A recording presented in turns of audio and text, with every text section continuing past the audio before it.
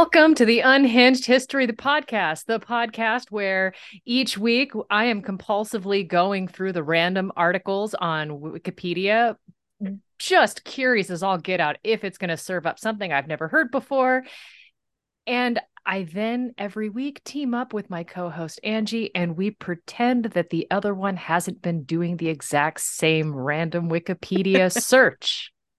And then we follow that up with the hopeful note that neither of us info dumped all over our husbands and they know the story better than we do now.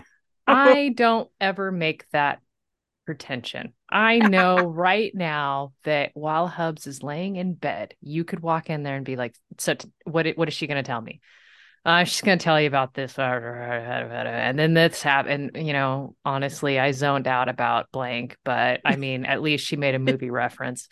I got that. I was there for the Star Wars reference. So early I have to call. I think this literally made my whole day. This morning I texted and said, we're meeting at 9, right? And she said, excuse me while I go yeet myself to the TV and watch Outlander for an hour.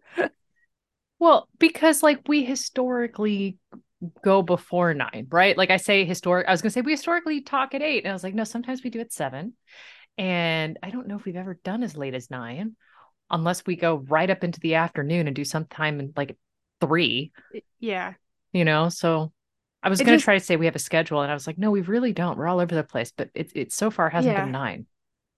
It just made me laugh because you were like, okay, cool, I'm gonna go watch Outlander, then bye. And I was like, Ian, she yeeted herself out of our conversation. Like, I mean, I don't know if you noticed, but they didn't release the entire season. I have to wait until they dribble it out one episode at a time. these are things, and I hate them. Like, here's the thing: you all gave us binge watching, Yes. and then Like, you have the audacity to try to take it away. this isn't 1998. I don't need to be present at my TV at 4 o'clock on a Thursday. Exactly. Dude, mm, the amount of shows that we've been like, oh, we can watch the whole series in one day. Nope. Yeah, like, look, I was getting ready to call in dead. I was getting ready to binge watch the entire season and then just Mm-hmm. bask in the warmth of knowing I completed something. Mm-hmm. Even if that completed something meant I laid on my couch for 8 hours straight, that's I fine. needed my own gold star, and I will not allow you to smack down the reasons I've given myself that gold star, but I just need that star, damn it. Also, for the sake of all the other moms that might be moms that might be listening to this, how are you capable of watching TV during the day with children? You give them NyQuil and send them to bed, because if you're trying to watch a show like Outlander, it is not always child appropriate. Right, right. I mean, like, Kiddo and I did watch Game of Thrones together, albeit the abridged version, because there was a lot of fast forwarding. The abridged version. So it was like a half a stab, maybe a monologue, and then fast forward. And then credits. Perfect. She loves Jon Snow. That's all that She loves matters. Jon Snow, and the dragons were great. Perfect. So I mean, maybe her takeaways are a bit different. Maybe Lady Marmot had a more prominent role than what everybody else considers. But I don't think that that's a bad way to watch Game of Thrones. No, not at all. I mean, my kids who have never watched a single episode could probably tell you the Night's Watch vows because they've heard them so much in our house that they're like, "Oh yeah, that's from Game of Thrones." Like they know the song, but they've never because I didn't think about watching the abridged version with them. I mean, she would just, because I go to bed early, so I wake up early, right? And so she would stumble into the room, and I was like, I don't want to turn this off yet. And Mm-hmm. she's like, okay, so where are we in the show? And I'm like, okay, well, here's what you missed. Like, I would do the episode recap for her. The Cliff Notes. Yeah. And then she'd be like, okay. And I'd be like, oh, I got to fast forward past this part. Close your eyes. There's kissing. She goes, oh, okay. Oh, okay. So, when I posed this question to my husband, I was like, she is capable of watching TV during the day with an actual child in her house. I cannot watch anything unless I'm cooking dinner, um, where they stay out of the same room. And he said she probably has a more than one TV, or she says child, go play elsewhere. And the child listens. And I said, well, that doesn't work in my house. My children are like, hey, what are you watching? Let's talk about it. I mean, I only have one TV, but kiddo is rather enamored with YouTube Kids on her iPad. For the win. Yeah. And so it's like, hey, you could go engage in your own screen time. Yeah, your shows are lame anyhow, Mom. I'm tired of watching World War II documentaries. Goodbye. So we watch a lot of Discovery Plus, and they love, well, I love like the mysteries of the abandoned and the what on earth, like the what we find from the satellites and Yeah, figure out there. I love those shows, and they will sit. That's what I watch when I make dinner, and they will sit and watch the entire episode and like postulate theories and cut. And I'm like, okay, you know what? If you're engaging in the same stuff with me, I am here for it. right. Inevitably, Owen will come in eventually and be like, hey, Mom, if dinner's gonna take a long time, can we just put on Avatar? Then I'm like, also, yes. It's at that time of the year. It's time to watch The Last Airbender again. Right. Right. And when I say that, I mean the series, not the movie. Because we have Okay. standards and Yeah, no, I class. mean, that's fine. I mean, honestly, I wasn't a big fan of Avatar 1. The second one was, I mean, maybe better, but I mean, like, I think there was less hype around the second one, so I was okay with it. Yeah, I'm referring to Avatar: The Last Airbender as in the cartoon series versus the James live action. Cameron, Fern Gully remake. Yes. Yeah. Yeah. And the live action Avatar where Prince Zuko didn't look like Prince Zuko and Aang looked ridiculous. I still haven't seen the live action, so I've got Don't, that it's going not worth for your me. time. It's super Okay. not worth your time. Anyway, what Yeah, are but we that's here to not why talk we're about here. today? I don't know. I mean, like, my story isn't a complete bummer. You're not going to want to go write any members of authority after the end of mine. Oh, I love Um, that for me. right? Nobody eats a puppy. Yes. Theresa's not going to appall me with gross stories and then have snack. I'm not going to apologize at any point during my story. Uh, then are you okay? Do you need a hug? I mean, I might need to schedule that appointment to get my medication refilled, but that's been needing to happen for a while. So Oh, why is would this today be any different? Because the ADHD's got to surface at some point to rule out the autism. these are things. Yeah. But I Oh, mean, I'm all so that to excited. say, I don't have to go first to position you as the palate cleanser for everybody who wants to go into the weekend without wanting to cry hysterically into their pillows. Oh my gosh, I absolutely love that. I don't mind being the palate cleanser either. That's so weird. I'm a palate cleanser. Hi, Honestly, Marissa. that would I'm be a one of palate those cleanser. t-shirts that you would wear to the supermarket and have all of the dads move their daughters away from you. Maybe, yeah. Yeah, or they'd have a lot of questions. I mean, okay, so I say that and I'm wearing a shirt. Let me see if I can adjust my camera. Yes. I love it. Okay, so my shirt is a black shirt. It says nasty woman. The shirt apparently was a Proud Parenthood fundraiser tee, and it came out right after the 45th president, while he was campaigning for his first run, referred to Hillary Clinton as a nasty woman, and Planned Parenthood printed a bunch of these t-shirts. And anyhow, I wore this shirt like last year. So this is an old shirt, right? So I wore this shirt like at the supermarket. I'm not thinking, it was just a t-shirt and jeans, right?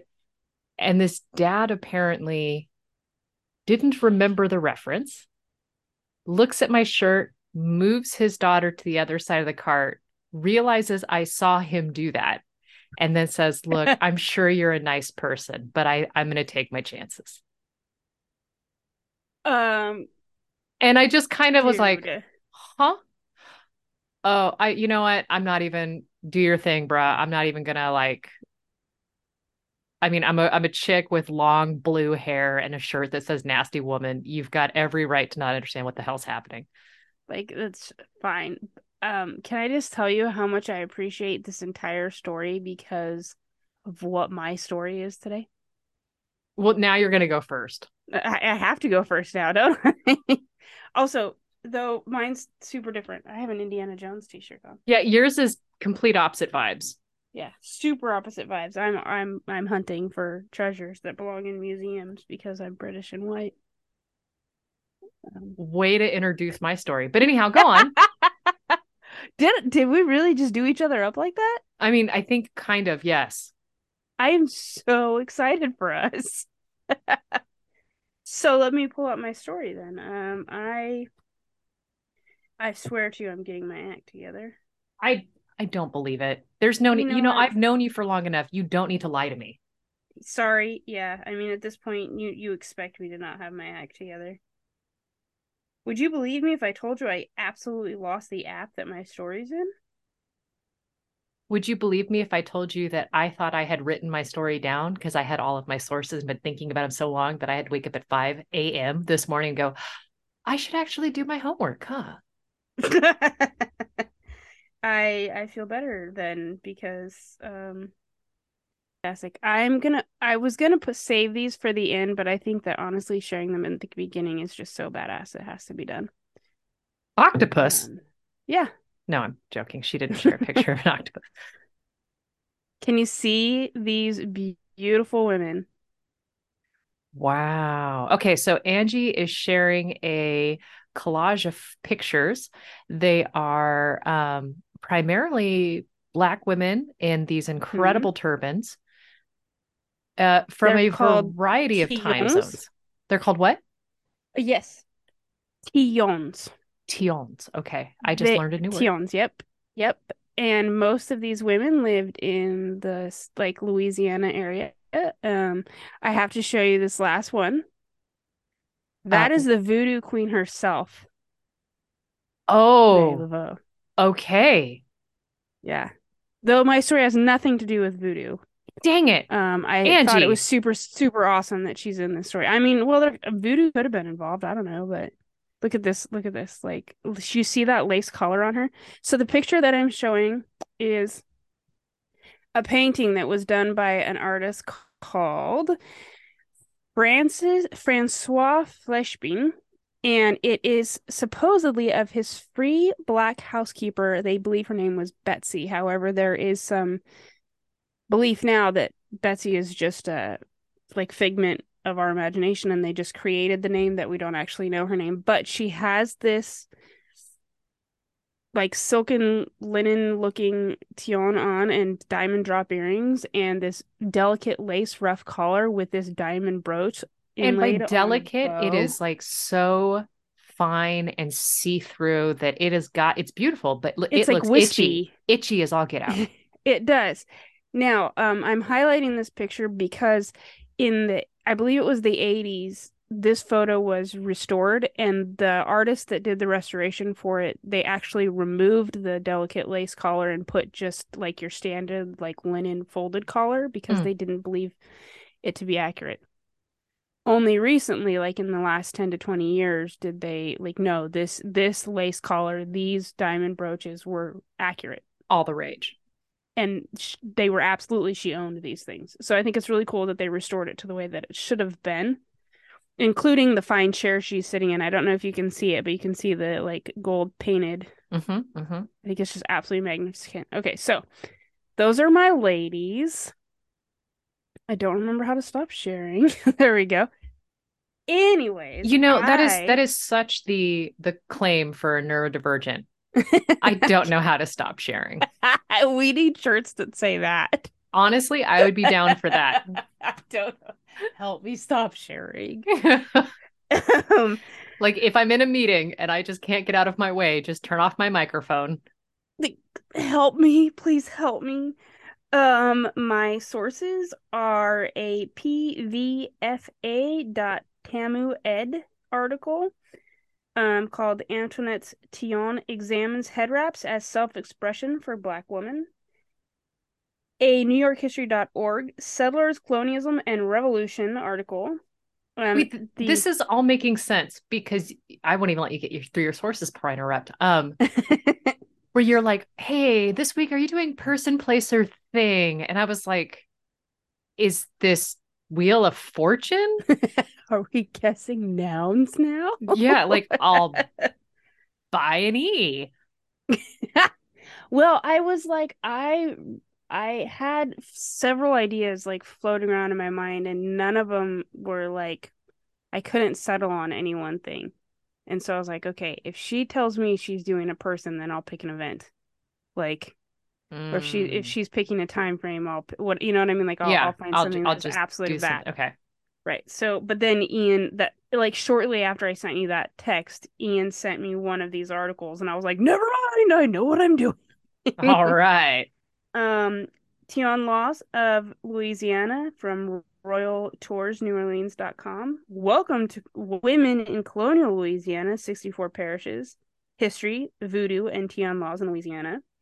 And a couple more. Teen Vogue had a great article. And the history of women's movement fashion, feminist fashion history, feminism. Like, okay, so if you can't tell now, this entire story is about how we use fashion to stick it to the man. Like that That's it. time That's my we story. took the high heel shoes from men and now they won't wear them. Exactly. Okay. Yeah. So, um, I don't know if you know this, but fashion and the history of fashion is one of my all-time favorite topics. Did you know that? Have I shared that with you I before? had no idea, honestly. I mean, Yeah. if it was, I would expect for you to show up in something a bit more dressed up, an Not an Indiana Indiana Jones Jones t-shirt. t-shirt. Yeah. Not a Yeah. screen print. Yeah. Screen print Indiana Jones t-shirt. Nope, that's what I showed up in today. People. Yep. And I actually thought about putting together an absolutely delightful outfit to go with this, but it occurred to me you can't see most of me, so what do you know? I mean, for all I know, you're wearing red bottoms right now. I'm actually sitting next to a pair. Would you like me to bring them over and show them to you? I doubt that you really are sitting next to a pair of Oh, oh, Louboutins. hold please. You own a pair of Louboutins. What? What? Two pairs. Little known fun fact about Angie. Damn. Okay, I need to up my shoe game. I've been outdone. And I have glass Tupperware. You know, I am tired of you showing me up. We are minutes into the podcast and I'm ready to log off and go wake and bake. Like, forget you, Angie. We're done. Yeah. Can we just take a second, though, to appreciate how absolutely adorable these shoes are? I mean, of course they are. The other pair I have are safely tucked in their box, and they have like little lace, like leather lace frill on them. They're so cute. Why These do I shoes, have to be in sensible shoes until I can walk like a human? well, I didn't say I wear them every day. I wear them for like 2 or 3 hours at a time, and then I'm like, all right, then. My ankles need a massage. See, thankfully, in karate, we do things to strengthen our ankles. Thankfully, rather unthankfully, I've taken more than one hike with my eldest son and ended up in a ditch. So, Mm. strengthening my ankles is probably something I should work on doing. I mean, I after this, I'll show you a couple really killer ankle exercises that really help me step up my heel game. Your ankle game? Okay, Yeah. I'm here for it. So yeah, now that you know that, fashion history is one of my very, very favorite topics. I am a clothes horse that can't get rid of things that delight me, and red bottom shoes are one of them. Dang. So, anyway, my story starts in 1763. At this time, the state of Louisiana is, shall we say, acquired by the Spanish, who brought ideas with them, like the idea of, I'm going to butcher this word, coercion, which is basically the ways of acknowledgement of slaves to purchase their own freedom. So, like, the Spanish at this time in 1763 have realized that perhaps holding slaves goes against human nature and we should do something about that. So they make it so you can buy your own freedom. I'm not sure how it worked in Spain, if it was like across the board, like slavery just ended, or they were required to all buy their own freedom. I'm not sure how that worked, but they brought that idea with them. However, by this time, Louisiana has a population that is already freed Black persons, and they are settled and they are thriving. In fact, by the time of the Louisiana Purchase in 1803, when the U.S. would acquire Louisiana, the population of New Orleans alone was 20% free people of color. Wow. Yeah. So, like, I'm imagining an area where these people are, whether they've bought their freedom, they've earned their freedom, they came here free, like whatever the case may be, they are thriving and doing incredibly well in their surroundings, in their communities. And then the Spanish come in and they're like, huh. Within this community of people in 1763, the people of color, whether the free people of color, they're not, their place in the, I don't want to say the hierarchy of things, but their place in the world is really undefined. They're not governed by slave laws, nor could they hold the same rights and privileges as their white counterparts. So they're like kind of just floating in limbo of being free, but not having the same privilege. Mm. While they do and can make, like as merchants and tradesmen, they do very well for themselves. There's a large contingent of very well off free people of color. Mm-hmm. So the Spanish governor would do things, he would put things in place that would stop free Black assembly and also ban the practice, and I think this is really interesting, he banned the practice of concubinage. Oh. And I thought that was interesting because at this time we know that like the US as a whole, but especially down in this area, there's not a lot of women to, it's like 2.5 to 1, you know, like some stupid ratio of men to women. Yeah. So for them to ban the practice of being able to not technically marry but enter into a physical relationship is kind of interesting. But I think a Like lot of it, they're trying to share the wealth. yeah, basically. And so they're banning this practice. And also one of the things that came out of those types of relationships are often freed children of color. If you're a white man having relations with a beautiful woman of color and you have children, oftentimes those children are born free. And this raised concern, I guess, with the Spanish government of how this was going to work out as far as, because their space is so undefined. They don't have the same privileges as the whites, but they're also not governed by the laws of slavery or protected by the laws of either. Mm. So like how what are we going to do? So they're doing their best to try to figure out what we can do to stop this from happening. The governor, the Spanish governor at the time, his name is Esteban Rodriguez Murillo, because I needed to name him. And you He couldn't come up with a carried, shorter one. nope. And that's probably why I needed to name him, because I read the name and I was like, sweet God, it's perfect.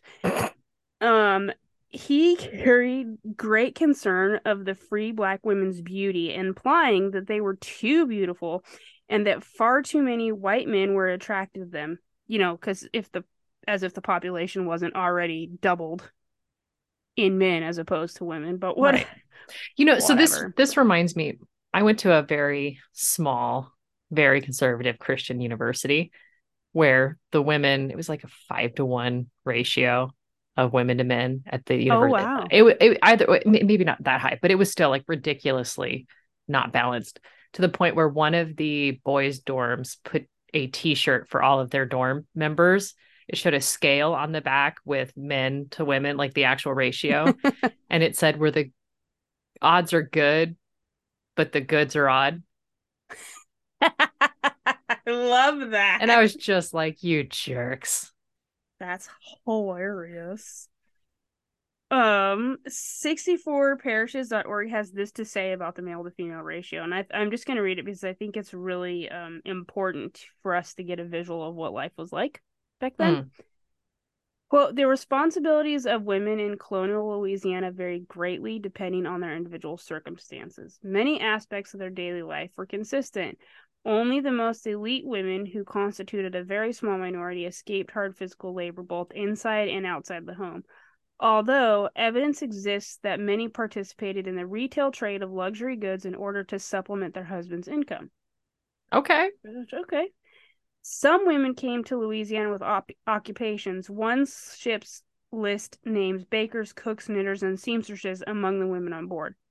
Most families did not own enslaved peoples or hold indentured servants, which meant that the responsibilities of maintaining the home and farm fell to all family members, including mothers and daughters. Even women who had servants worked alongside their laborers, planting and harvesting crops, tending livestock, spinning, sewing, weaving, cooking, doing laundry, and performing the tasks necessary to survive in a society based on subsistence agriculture. Almost all women, except the truly elite, enslaved or free, tended homes, crops, and livestock, especially if they lived in rural areas. Louisiana women truly contributed to the development of the colony. I have a thought that I'll share on this later, but I thought that giving us kind of a visual of what it was like to be a woman at this time, Yeah.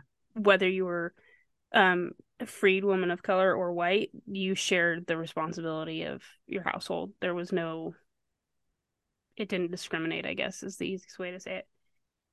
So, all that being said, the Spanish government was basically scared that the women of color were too lovely and decided that the only way to deal with that was to require them to cover their gorgeous hair, which was, quote, considered one of their most attractive features. Weird flex, but okay. It's so stupid. They proclaimed the tignons was the perfect covering. Not only did it separate them from the looks of the white women, it was also the headwear of the slave population. This would be a visible cue to their relations to the enslaved as opposed to the free people that they were. Now I hate this. Right? Because it's not, we're regulating. I hate when we regulate all women, but now we're only regulating some. Yeah. Right? Yeah, but from what I we're can othering tell, the other. Right. The women complied and they took it up a notch. In fact, I believe these ladies saw it as an opportunity and a delightful challenge.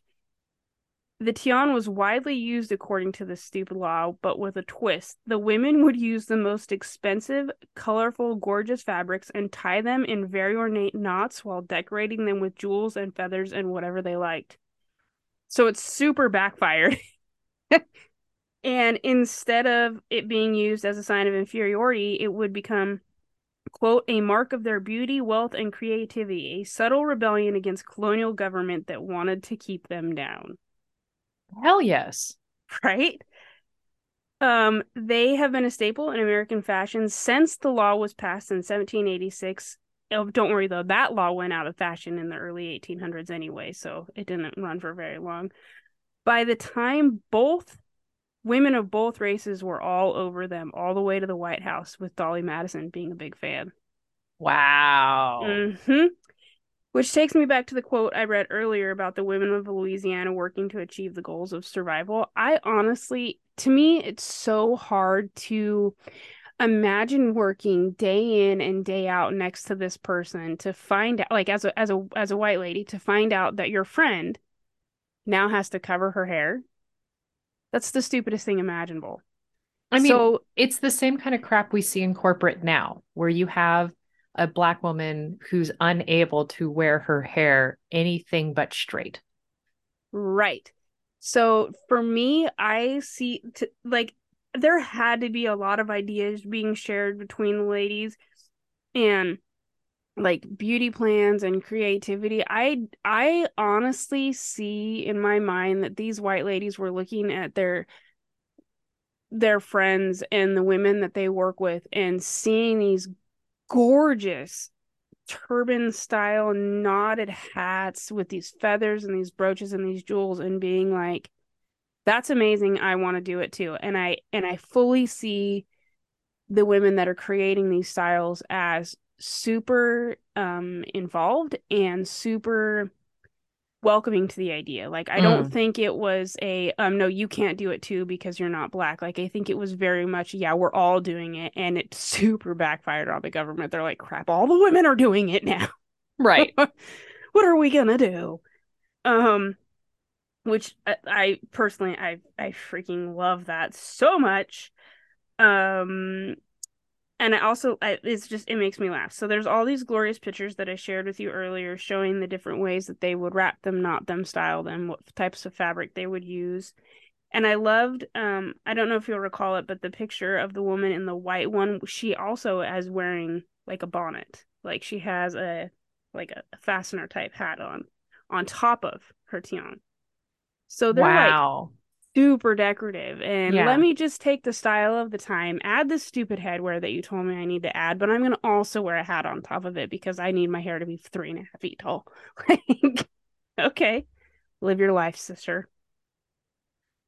But so when I was thinking about the use of fashion for statement, because these women were meant to be held down and they took it and ran the other direction with it.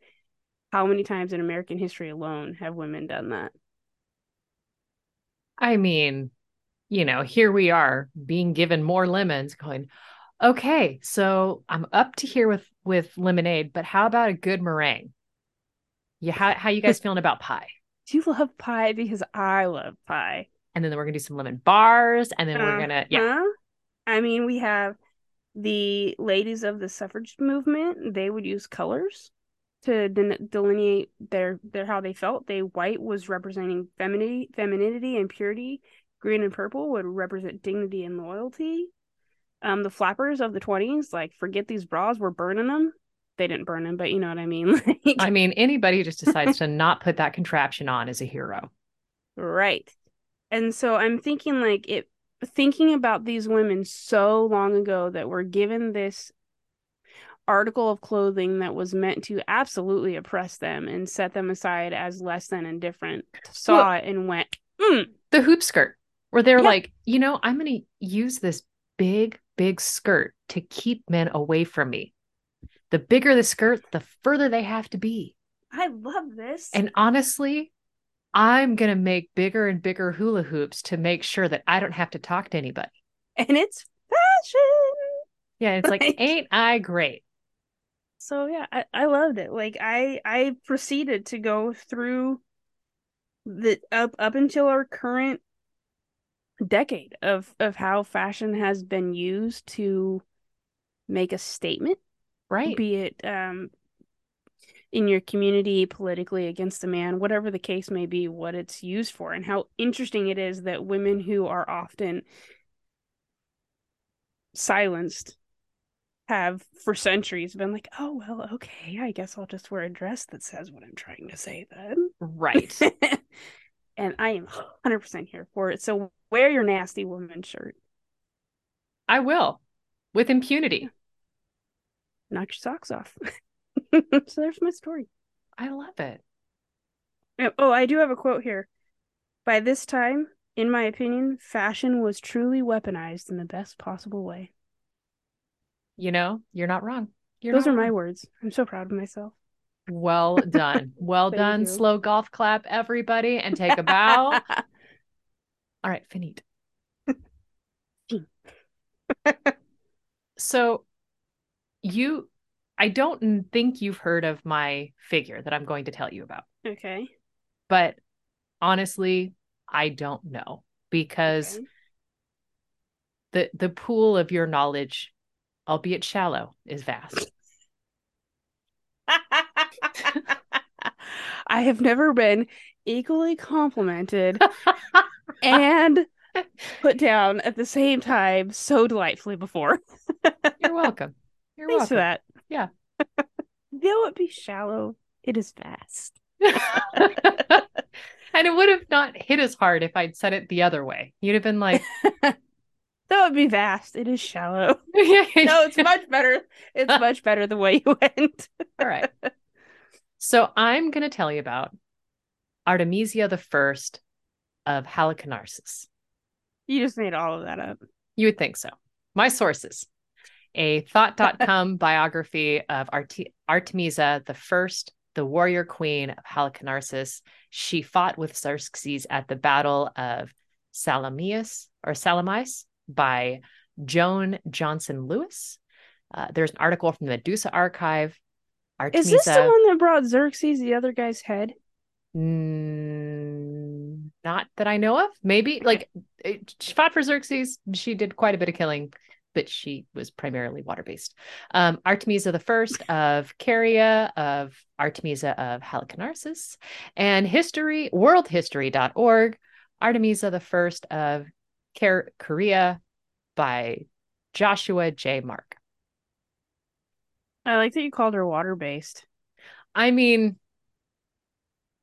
she was not necessarily a land fighter. Oh, okay. I'm an idiot. When you said water-based, I was thinking like this is her fun way of saying this character may or may not have actually been real. Yeah, she might have just had fins, long flowing hair, and sang and lured people to their deaths. Is this And Alexander the Great's sister? no, no, and No. I'm joking about her being a siren. Damn it. Okay, Carry on. so Artemisia the First of Halicarnassus lived from circa 520 to 460 BCE. Okay. Okay. She was the ruler of the city of Halicarnassus at the time of the Persian Wars. So it says that she is part of a Carian colony of Persia, and Halicarnassus. I'm going to say it differently every single time I say it. So that's what it is. Fought against the Greeks. The Greek historian Herodotus is also from the same area. He's born in the same city that she rules, and he records her story in the histories that he wrote in the mid 450s. So a lot of the information we get from him. Okay. All right. So she's born about 520 BCE in Halicarnassus in what is today Bodrum, Turkey. At the time, Halicarnassus was the capital city of the Carian satrapy, which of the Achaemenid Persian Empire in Asia Minor during the reign of Darius I. So just imagine the beautiful ruler that fights against the Spartans during the Battle of Thermopylae in 300. Yeah. Okay. Just that whole thing carried in your brain. Got it. Okay. She's named after the Greek goddess Artemis and presides. Artemis, I'm sure everybody knows, is the goddess of the wild, who is the patron deity of hunters. Artemisia is the daughter of King Legdemus of Halicarnassus and a Cretan mother whose name we don't know. The cool when you thing, say Cretan, I think of Mike Wazowski. You Cretan? Mike Wazowski. Sorry. No, you're fine. You're Sorry. fine. You said it. Now I No, can't no. unhear it. I mean, honestly, when I was reading this prior to, I was like, yeah, Cretan's gonna throw off me again, but I was gonna try to keep going and pretend I'm an adult. Sorry. No, you're fine. You're fine. Call it out. Pretending I'm an adult is not my strongest skill set. What I like is we don't know her mother's name, and that's like par for the course of history. But the cool part is, upon the death of her husband, quote, whose identity is also unknown. Ah! So he's the husband, the unknown. I love it. The unknown king. Love it. Artemisia assumes the throne of more. Caria as regent for her young son, Pisildelus. We don't know much about him, or I didn't read much about him because I didn't care. He's not the focal point.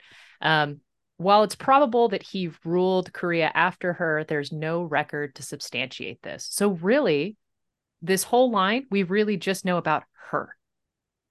I love that. Yeah. And how many times in history do we not even know when a queen is born? Oh, so many times. Like let alone the minute details of their life. And in this particular story, we know nothing about the men. I love that. Right. It's just like, wait, what? We don't even know her husband's name. He ruled. What? Like, so I'm just clearly she wore the pants. Boy, did she. Boy, did she. Okay. So Artemisia, she inherits the throne from her husband when, he passes away. And this is during the rule of Persian Emperor Xerxes I, also known as Xerxes the Great. Her kingdom includes the city of Halicarnassus and the nearby islands of Kos, Kalymos, and Nistros. Anyhow, big kingdom. And she ruled Halicarnassus between 460 and 450 BC. And it's about this time that Xerxes goes to war against Greece. Artemisia is the only woman among his commanders, and she brought 5 of the 70 ships sent to battle. And those 5 were with the forces that had a reputation for being the most ferocious. Okay.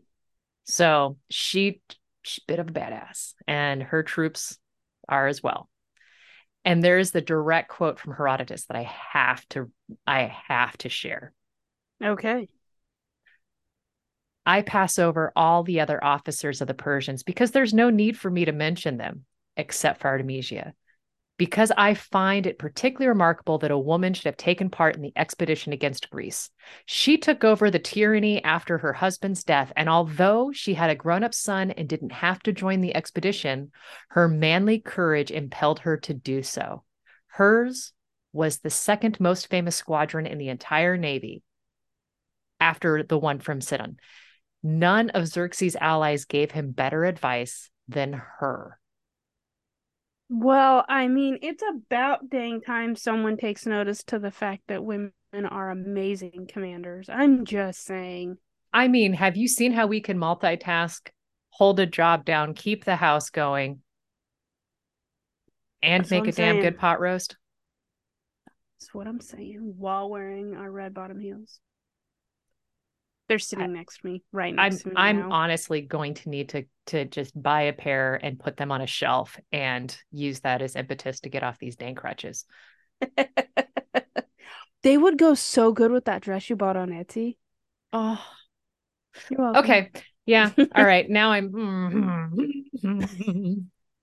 Just hang the dress up and the shoes below it, and you'll be set. Yeah. Yeah. So Herodotus suggests that Xerxes selected Artemisia to lead the squadron to embarrass the Greeks. And honestly, when the Greeks hear about it, they offer a reward of 10,000 drachmas, about 3 years' wages for the average workman, just for capturing her. Okay. Spoiler, nobody succeeds in claiming this prize. Well, of course they don't. But I mean, there's literally one chick on the battlefield and nobody can seem to find her. Because here's the thing. If you are commanding a navy, right? And you are as badass as history has written you out to be, your men are going to be so loyal to you, no one will ever find you. Like, I bet you she made mean cupcakes too. I bet you she just was good at being mean. Truly. Probably. Truly. So the Persian Empire, or the Persian Exposition, is Xerxes' revenge on the Greeks for the Persian defeat of the Battle of Marathon in 490.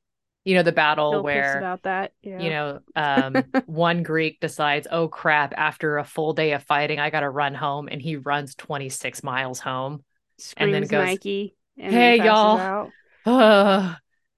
And then, yeah. And that's why we call it a marathon. Exactly. Okay, yeah. So they're a little miffed about that. And the Persians invading force. Miffed is not the word. I might be underreporting. Okay. I think you're underreporting. I love it. I see him all hot and bothered reading the newspaper in the morning, Martha, I'm miffed. It is the exact same energy as standing at the DMV. You ever been at the DMV and deciding to start a land war? Every single time. All right. So picture this. Setting is the local DMV. The air conditioner's gone out. It's 11 p.m. on a Wednesday, or 11 a.m. on a Wednesday. And you're there for the next 6 hours. I'm imagining this the Xerxes from the end of 300 in all of his regalia, like the nose piercing the whole bit, sitting like 3 chairs in the DMV wait. Oh, it's so silly. It makes me so happy. I'm here for it. I would have The, burnt the DMV to the ground if I was him, but that's just me. the screenplay writes itself at this point. Yeah, we've done so good. Let's put in Yeah, the AI bot and see what happens. honestly, you know what? If you've enjoyed this episode, I'm joking. If you'd enjoyed this episode, later this week, we'll have the story. Yep. Next week, it'll be a movie.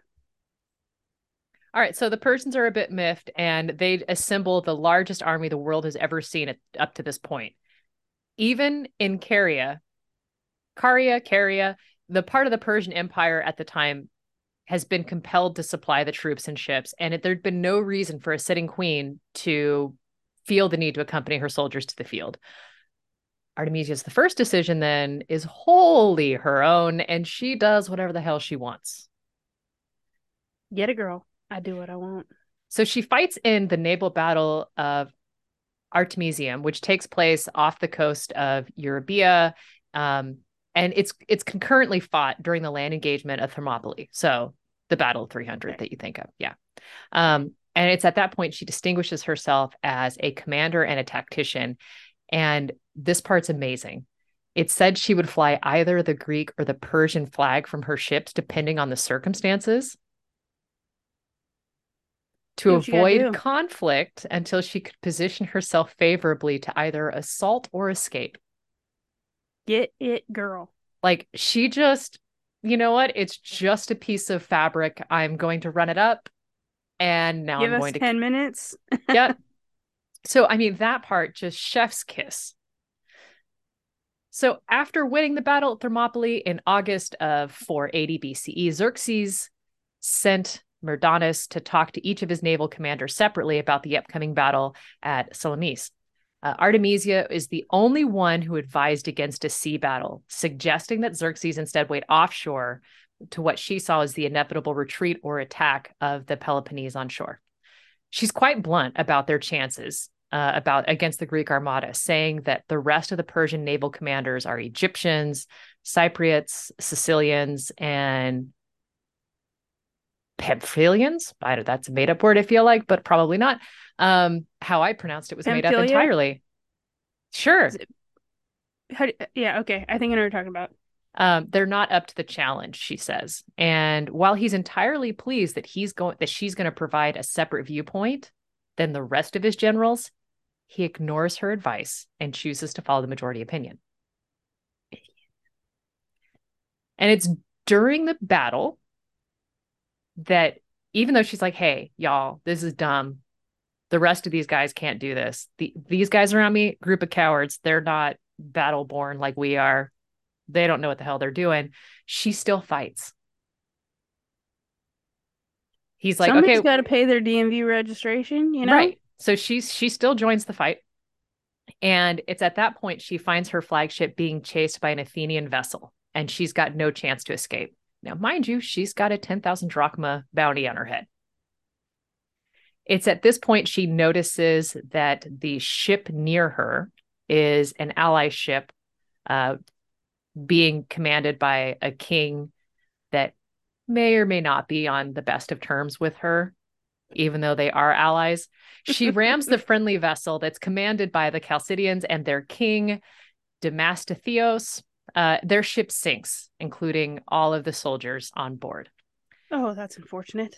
The Athenian vessel is so confused by her actions that they assume she's either a Greek ship or a deserter, and they leave Artemisia's ship to chase others. All right. The Greek commander realized who he was chasing and recalled the price on her head, he would have not changed his course. You would think. No one from the Calindian ship survived, and Xerxes is so impressed with her nerve that he says, my men have become women and my women men. Little does he know we've been badass to begin with. Right? Like, okay, but damn, because one source said that the ship she took out was a a political challenger to her. And so she made the best out of that situation. She's like, look, one of us is going down. It's One, not two, going to be three, me. not it. Goodbye. And now I have his land too. Yeah, pretty much. Okay.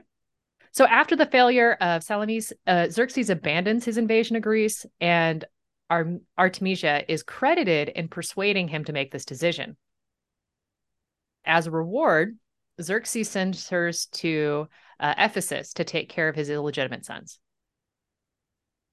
Oh, okay. Well, I mean, I guess if you view her as more manly than the rest of the men in your entire fleet, that's exactly who you'd send to raise your sons. Right. Obviously, we need a complete badass to manage this and to make sure that they stay safe. So Yeah.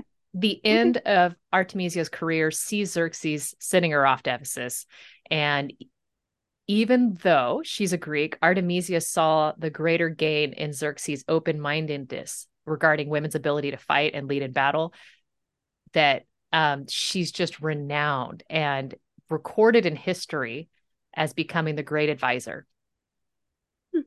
Um, Artemisia saw a great accomplishment in her ability to navigate through the allowances that the Persian Empire gave women. And I'm like, yeah, honestly, she did really do a great job in navigating that. Yeah. And the crazy part is that this is basically, for the most part, most of all we know about Artemisia. And a majority of that comes from Herodotus himself. So all of the other references that we have of Artemisia include the 5th century Greek physician Philosopher, who spoke of her as a cowardly pirate. So basically, he's writing like 500 years afterward, and he's like, yeah, she's a pirate. The Greek playwright We love Aristophanes. pirates. I mean, honestly, I'm not opposed. A little some Aristophanes light uses her pirating. as a symbol of the strong and uppity warrior women in his comedic play Lysistrata. And she's also harkened back to in the Mothla equating her with the Amazons. Well, I mean, it Any only woman makes who's sense. willing to cut off her own breast to be a better warrior should be feared. Should be feared. Yeah. Do Later you know that? writers, go ahead. Do you know that? Oh, I don't want to tell you my fact because I don't want to give up one of my next stories. Never mind. I'll harken back to this episode then. Never mind. Delete me. I kind of hate you a little bit right now.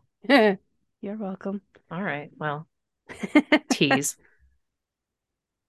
So later writers are generally approving of her, including we have Polyaenes, the 2nd century Macedonian author of the Stratagems of War, and Justin, the 2nd century Roman Empire historian.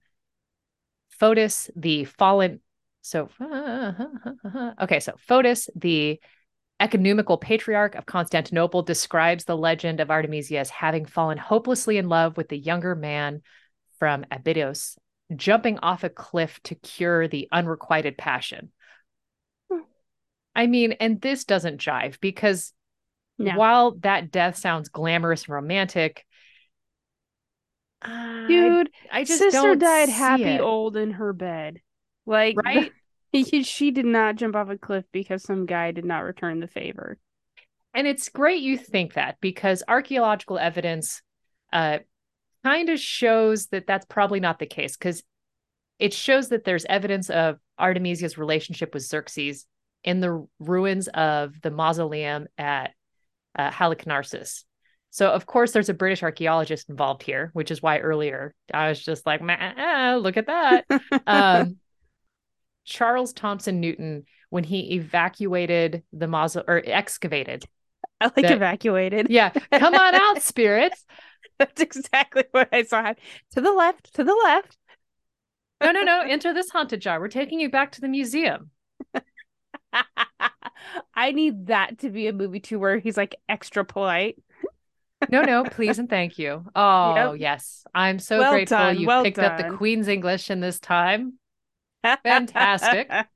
Yes, that is exactly what I need to have happen. Okay, so anyhow, he excavates the mausoleum in 1857. The mausoleum itself is built by Artemisia II to honor her husband Malosus between 353 to 350. So is Artemisi's the second, Artemisi's the first daughter? I don't think so, right? But she's further down the line, but she Okay. does get her name probably from that namesake. And a lot of Artemisia's the second's exploits are credited to Artemisia the first. Like they have very similar personalities. And so when you Okay. hear of this crazy story that Artemisia is involved in, you kind of conflate the two. Okay. But anyhow, in the mausoleum, they find a what kind of jar is it? What kind of jar? It's made of something special. Where is it? Where's that word? Is Alabaster. calcitite? No, it's like, where is it? I want to say it's calcitite, but I can't find that word now. You know what? Honestly, this article calls it an alabaster jar, but it's inscribed with the signature of Xerxes the First. And since this jar is, like has the royal symbol, the fact that it was in Artemisia II's tomb, it shows that the presence of this shows it was likely passed down from descendant to descendant, and then one of Okay. them had it buried with them. Okay. So, I mean, that part is absolutely fantastic to realize that she was held in such high regard. Now I'm seeing Xerxes as a proud papa. With a general nursemaid. Yeah. Yeah. At the DMV. Way to Handing bring it out all the way back to the candy. DMV. I forgot that we were setting the stage there. Sorry, your naval battle took place in the DMV parking lot. The floor is lava. Everybody stay in your vehicles. Which means that rival ship was really just ran over by her Ford F-150. Yeah. And it was the soccer mom next door that's a real pain in the ass, super gossip. Mm-hmm. Oh, can't stand her. Honestly, somebody had to take her out because if she tells the HOA one more I complaint, I swear to Wally, I am going to cut down her I boxwood literally bushes. I literally was gonna say if she complains to the HOA again. I'm done. I love being on the same brain train with you. It's my favorite. You know, same.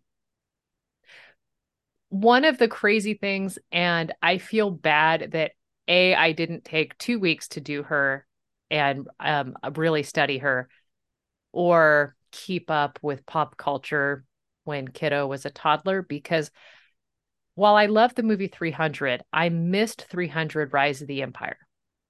Okay, yeah. And apparently, Rise of the Empire features the story of Artemisia. And she brings Xerxes the heads. Okay. Yeah. All right. It's a really it's like the one scene in the movie that stuck with me. Okay. Well, I mean, so it shows that I should just, go ahead and watch it, but I will show you the images I could find of Artemisia. So there's this incredible coin that harkens from the Romans. So they Look at give her us wearing a this, head covering as right? always. Yep. And then we've got the picture of her played by Eva Green in 300 Rise of the Empire. Eva Green slayed that role. She was so good. I mean, honestly, it makes me feel so like excited, and I wish I would have seen it. Yeah, now you have to go back and watch it. Yeah, and now you know the full story that she was just an incredible badass. I love that my pictures are still showing. I thought I minimized them. I am not watching your pictures. I haven't seen There we them go. in a long time. So, When you shared your screen, my screen came up and I thought I closed my screens like for to make things more streamlined. I oh, did not. no, you did not, but they didn't Sorry. disrupt me. That's I good. was didn't bother me at all. Zero ruffles in my feathers. Perfect. No feathers ruffled. Oh my gosh. I love knowing that she was a real person. I thought because I know the story of the Battle of Thermopylae pretty well, but I didn't, and I know like Xerxes is Xerxes and Emperor Darius and all that, but I did not realize that she was an actual You know, Real person. and honestly, I'm glad I knew that before watching because I feel like if I would have watched the movie and seen that, I'd have gone, they threw a chicken just to make me happy. Yeah, that's what I thought. Like when I Uh, was watching it, like, okay, I love her, but that's kind of you just made that you're just up. pandering. Like you could have put Hugh Jackman in a man's role. That would have been fine too.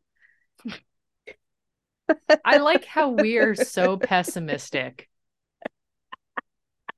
We don't believe it. I don't believe this woman existed. Like, I would need, it would need to be like a soap opera. As soon as she appears, it'd be like, and the part of Artemisia is a real person, real Like person, played by Eva neon Green. sign. Yes. Factually based, little asterisk. Mm-hmm. See, those little notes need to be in film. Just saying. Yeah, because then it would give like all the kids going, I'm sorry, what? I'm sorry, who? How do you spell that? Okay, back up again. One more time. Yep. Can you pause? Yeah. Parents, turn the captions on because I'm going to need to see how the screenwriters put this in the script. Oh my God. You know the amount of movies I'd go back and watch just to check? To be like, oh my gosh, real? Because the times I'm watching a show or a movie and I pull up my phone and be like, did they exist? Because I actually found her because I was watching a show somewhere about pirates. I don't even remember what it was on. Maybe Stars. Anyhow, I was watching a show about pirates, and they had this very strong female character, in Nassau, the fun pirate colony. And I'm like, did she really exist? And it showed that she was a fictional character, and then it was like, top female pirates you've never heard about, and I was like, I doubt it. Yeah, right. Granny O'Malley taking number one. Right, like, and all of a sudden it was just like Artemisia the First. And I was like, I'm sorry, who? We had pirates back in BC's? Like, and not I not like the this. Chinese female who was incredible. Oh, Can't remember she's her name, amazing. but the I was just gonna as say I can't remember her 1100 name. 1100 people underneath her, and she ends up being paid to retire by the I thought it Chinese government wasn't it 1,100 ships, 1,800 men, and the Chinese government was finally like, please just go away. for the love of anything. We'll Like, we'll give pay you your whatever you retirement. want. Just stop it. You know what? I think your numbers are right. I love her story. Dang it, what is her name? Well, long story I short, think I that's a know her topic we don't name, have but to I cover. won't say it out loud because I know I'd be pronouncing it wrong. So even though I think I know the written word, it's still going to be Yeah, wrong no matter how I say it. And I haven't practiced saying it, so I'm just going to that one. yeah, Okay, but you know who I'm yeah. talking about. Yes, I do. Okay, I bend the knee for that pirate queen for sure. You can have my ships, ma'am. yeah. Yeah. Like, look, I can't bend my knee well, but what I can bend, I'm gonna try. better chance of me being able to bend that knee than being able to put on those red shoes. What if you could be a pirate queen in the red shoes? Then all the ankle exercise in the world wouldn't help me. I They would be make red fat on my bottoms that they butt. make red bottom combat boots What is the point? for the red bottoms. I asked Ian the same thing because we were looking at them one day, and I was like, "Those are silly. I love them. Why?" With it, like, Capitalism, that's why. yeah, pretty much. There's spikes on them. They're amazing. They scream London like 1989. Like the punk scene is just heating up. Mm-hmm. Okay. Yeah. The number of topics we've covered in this hour. I mean, and we've gone all the way back to the beginning. Yeah. Our To stories are a circle. do do do do do No, do do. honestly, like Mike was talking to somebody and he goes, having a conversation with my wife is dizzying because she will start talking about one thing and it'll connect to something and it'll connect to Huh? something else and it'll connect to something else. And just when I think she's off on this really bizarre tangent, she brings it all the way back. And I don't know how she got back there, but we're back at the beginning. She did, and it all made sense to her. And strangely, I was able to follow, but I Yep. didn't see the transitions coming. Yep. Gotta love it. Husbands are special.